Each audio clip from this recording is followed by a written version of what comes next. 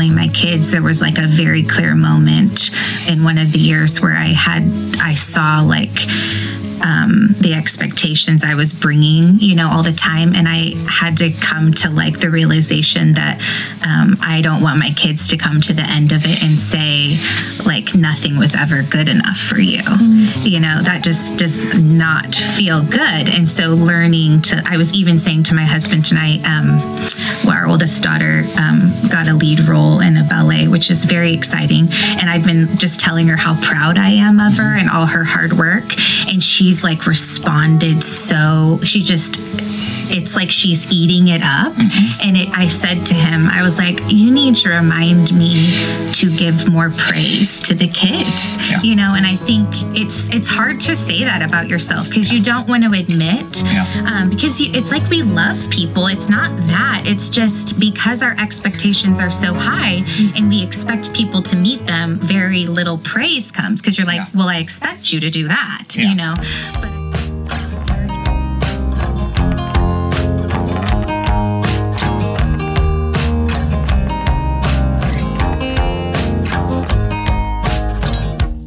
Welcome to the Story Enneagram Podcast. I'm Jim Gum, and I'm an Enneagram teacher and coach living in Kansas City. Today, we're going to consider what Kristen, whom you heard in the opening, came to fear. That she didn't want her kids to leave home with the belief that nothing was ever good enough for her. We'll look at what drives such high standards and the unintended consequences that make Type 1s wonder if it's really worth the cost. Type 1s are dependable and a great resource for creating reliable systems. They set a high bar. They thrive in positions where financial integrity, ethics, and personal conduct really matter. When I was writing my online course, Kristen was my proofreader. Now, mind you, I had spent hours writing and rewriting before turning it over to her. She was incredible. Even though I thought I'd removed all the errors, she could find something on every single page. I asked her, "How do you do this?" And her reply was telling. I just can't not see what's wrong. Do you work or live with a Type 1 and get frustrated that you don't measure up? Today, we'll listen in on several Type 1s in conversation. You'll find out what's going on inside of Type 1s is very different from what you may experience on the outside.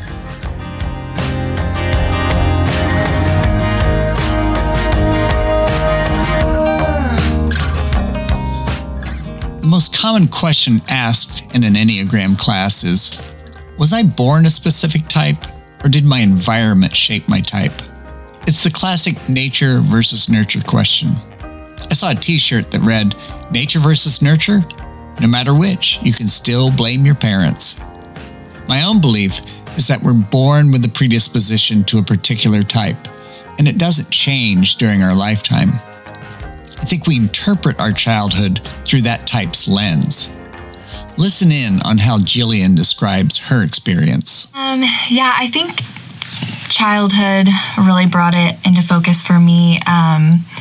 Thinking about, I had some crazy siblings who did not like to follow the rules. And so it wasn't even that I had very strict parents, but I was holding myself to a really high standard and, always condemning them for getting in trouble and being the moral high ground. And the other thing that really stuck out to me was not really the anger. I was like, I'm not an angry person, but when we talked about resentment, I was like, oh, that's all over. Like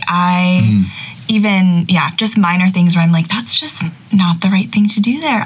It's really hard for me to let go of the resentment. Well, listening to them talk about the upbringing or family actually reminded me that I think in one of the books I had read when you'd first introduced me to the Enneagram, it talked about maybe having one of your parental figures was not strong, like absent maybe even, and the child feeling like they have to then take responsibility because boundaries aren't being put on them, on you as a child. And so I definitely related to that. My parents got divorced around age 7, and my mom was put in a position where she needed to work 2 jobs. And so she was tired, a lot. And I remember vividly, like one time going and kind of tapping her. She had fallen asleep on the couch, and I was like, Mom, it's time for me to go to bed. So just having to, at a young age, kind of step into a more like adult, a caretaking role for yourself. And so having to put those, boundaries, or even like, I'm going to be the best I can, like, I'm going to be good. And because this didn't go, well. Yeah. And here's Lisa. I think it was whenever I was first studying with you, and we were going through the part of the chapter that talked about how we were raised and talking about our parents. And that was a big red flag for me. And at the time I was pretty sure I was a 1, but was maybe thinking I could be a 6 or a 7. But it was really when I read the self-preservation part of the 1, but also especially about how I was raised. That really made me feel like this is where I belonged, and that this was my people. So, like, for example, it said that your parents would be really strict, maybe, and that really, I really identified with that. I was punished a lot for really minor offenses, and I was praised a lot for, even the smallest things. So I was always trying to be a good girl.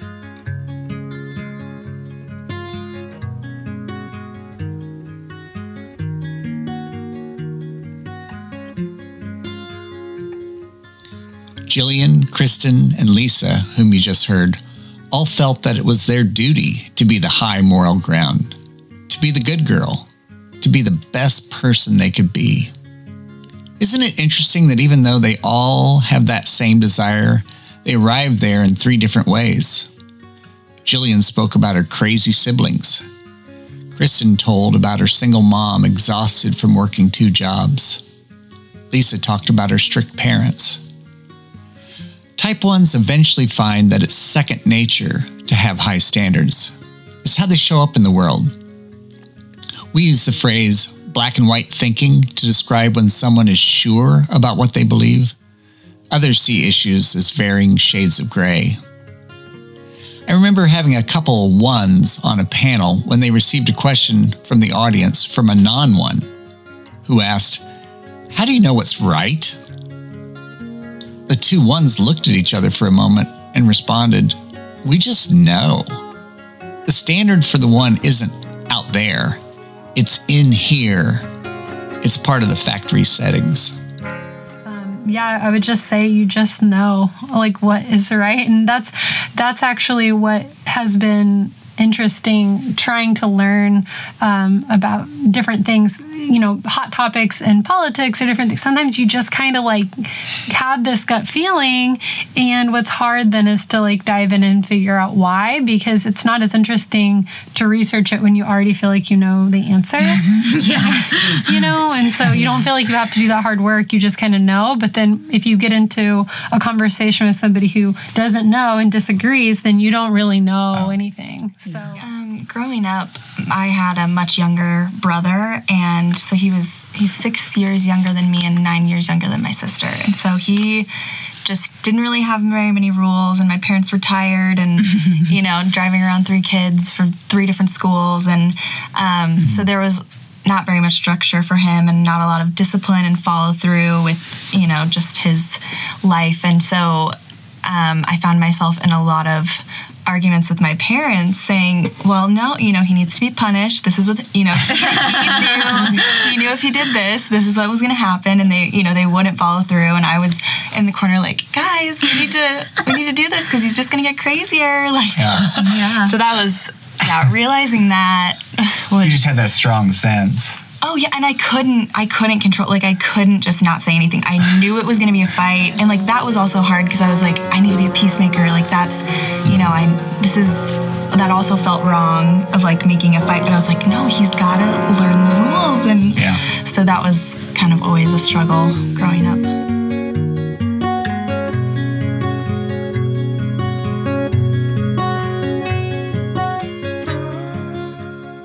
Have you ever heard one sibling say to the other, "You're not the boss of me"? It can cause tension in a family when siblings are playing by 2 sets of rules. It makes the one angry. They're thinking, why do they get off so easily? How come the rules don't apply to them? There's a phrase that the author Sandra Maitre uses about type 1s. She calls the anger standing against reality. They push against what's happening and want to set the world straight. Listen how Kristen talks about how this plays out.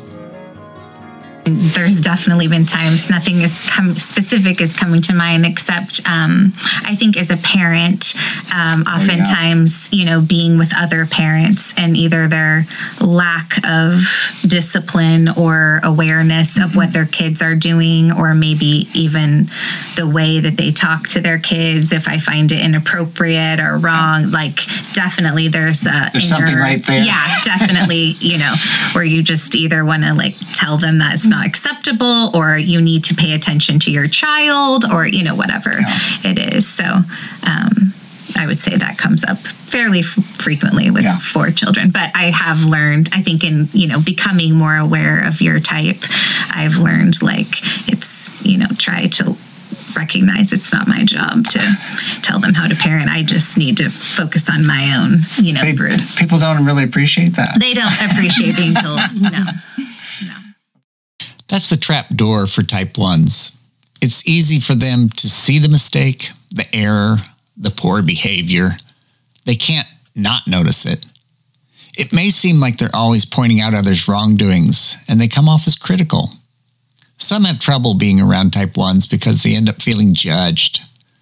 Russ Hudson of the Enneagram Institute shared a funny story. He was in class listening to a panel of type 1s. His neighbor leaned over to him and said in all seriousness, "I don't like 1s. They're too judgmental."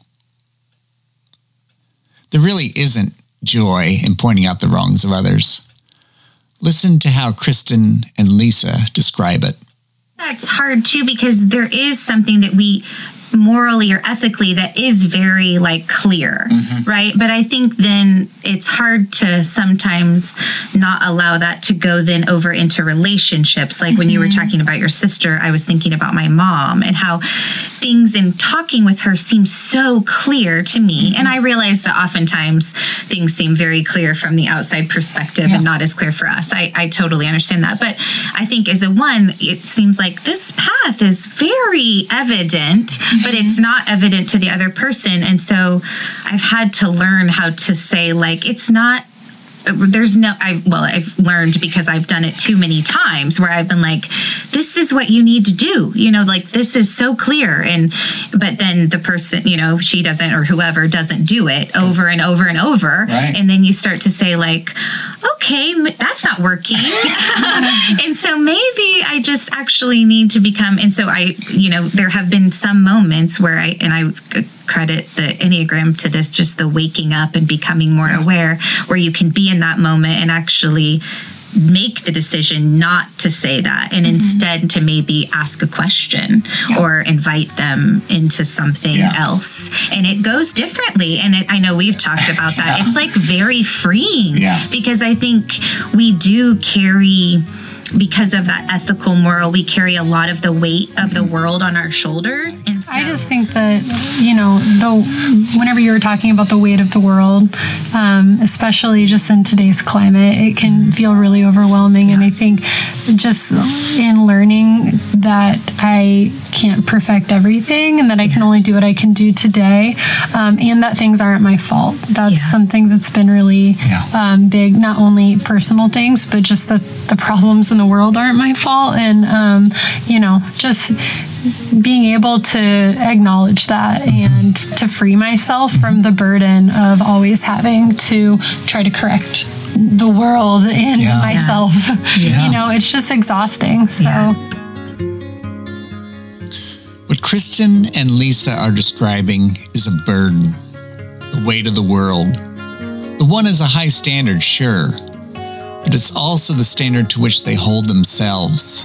And that is by far the most burdensome. That was actually one of the reasons I knew I was a one, was reading the self-preservation subtype and reading about the inner critic. And it's said that for this type of one, and for ones in general, that the inner critic can be operating 90% of the time. So this voice that's telling me what's right to do and what's wrong to do in every situation, and how to behave and what to say. And so reading that's only for ones, and that it gets less and less with other types, and everybody has some sort of moral code or something speaking to them, but for a one, it can be 90% of the time. I think just the anger and the body type have become really evident for me. I feel like I'll feel something in my body before I've even registered it in my brain, and so I'm like boiling over inside, and I don't even know why yet. So just being able to identify that I'm angry, because as ones, we don't want to say that we're angry. I'm just like, I just am upset. I'm just frustrated. Frustrated is a big word. And so to be able to identify and say, no, this is anger, and that's just call it what it is and deal with it in that way. And to say, hey, I'm wrong in this situation, which is very hard. Super hard. But that's just one way that I've been able to just really pinpoint what's happening and why I'm feeling so upset.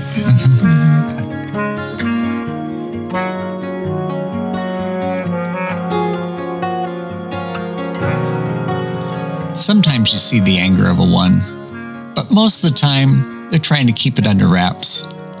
Ones have a clear vision for both how things should be and how things could be better. They have a critical eye in the best possible way. Unfortunately, that inner critic just works overtime. What ones need from the rest of us is to be let off the hook. Hey, that's good enough. You can relax. There's nothing you need to do here. I like to tell type ones this: you're a winner. You've won the highest integrity trophy. All your friends know it. You can place it on your mantle. Now you're free. You can slack off a little. Go have some fun. Go ahead and put play before work. Take time for that hobby. And you know what? Your friends will always know that you have that trophy on your mantle.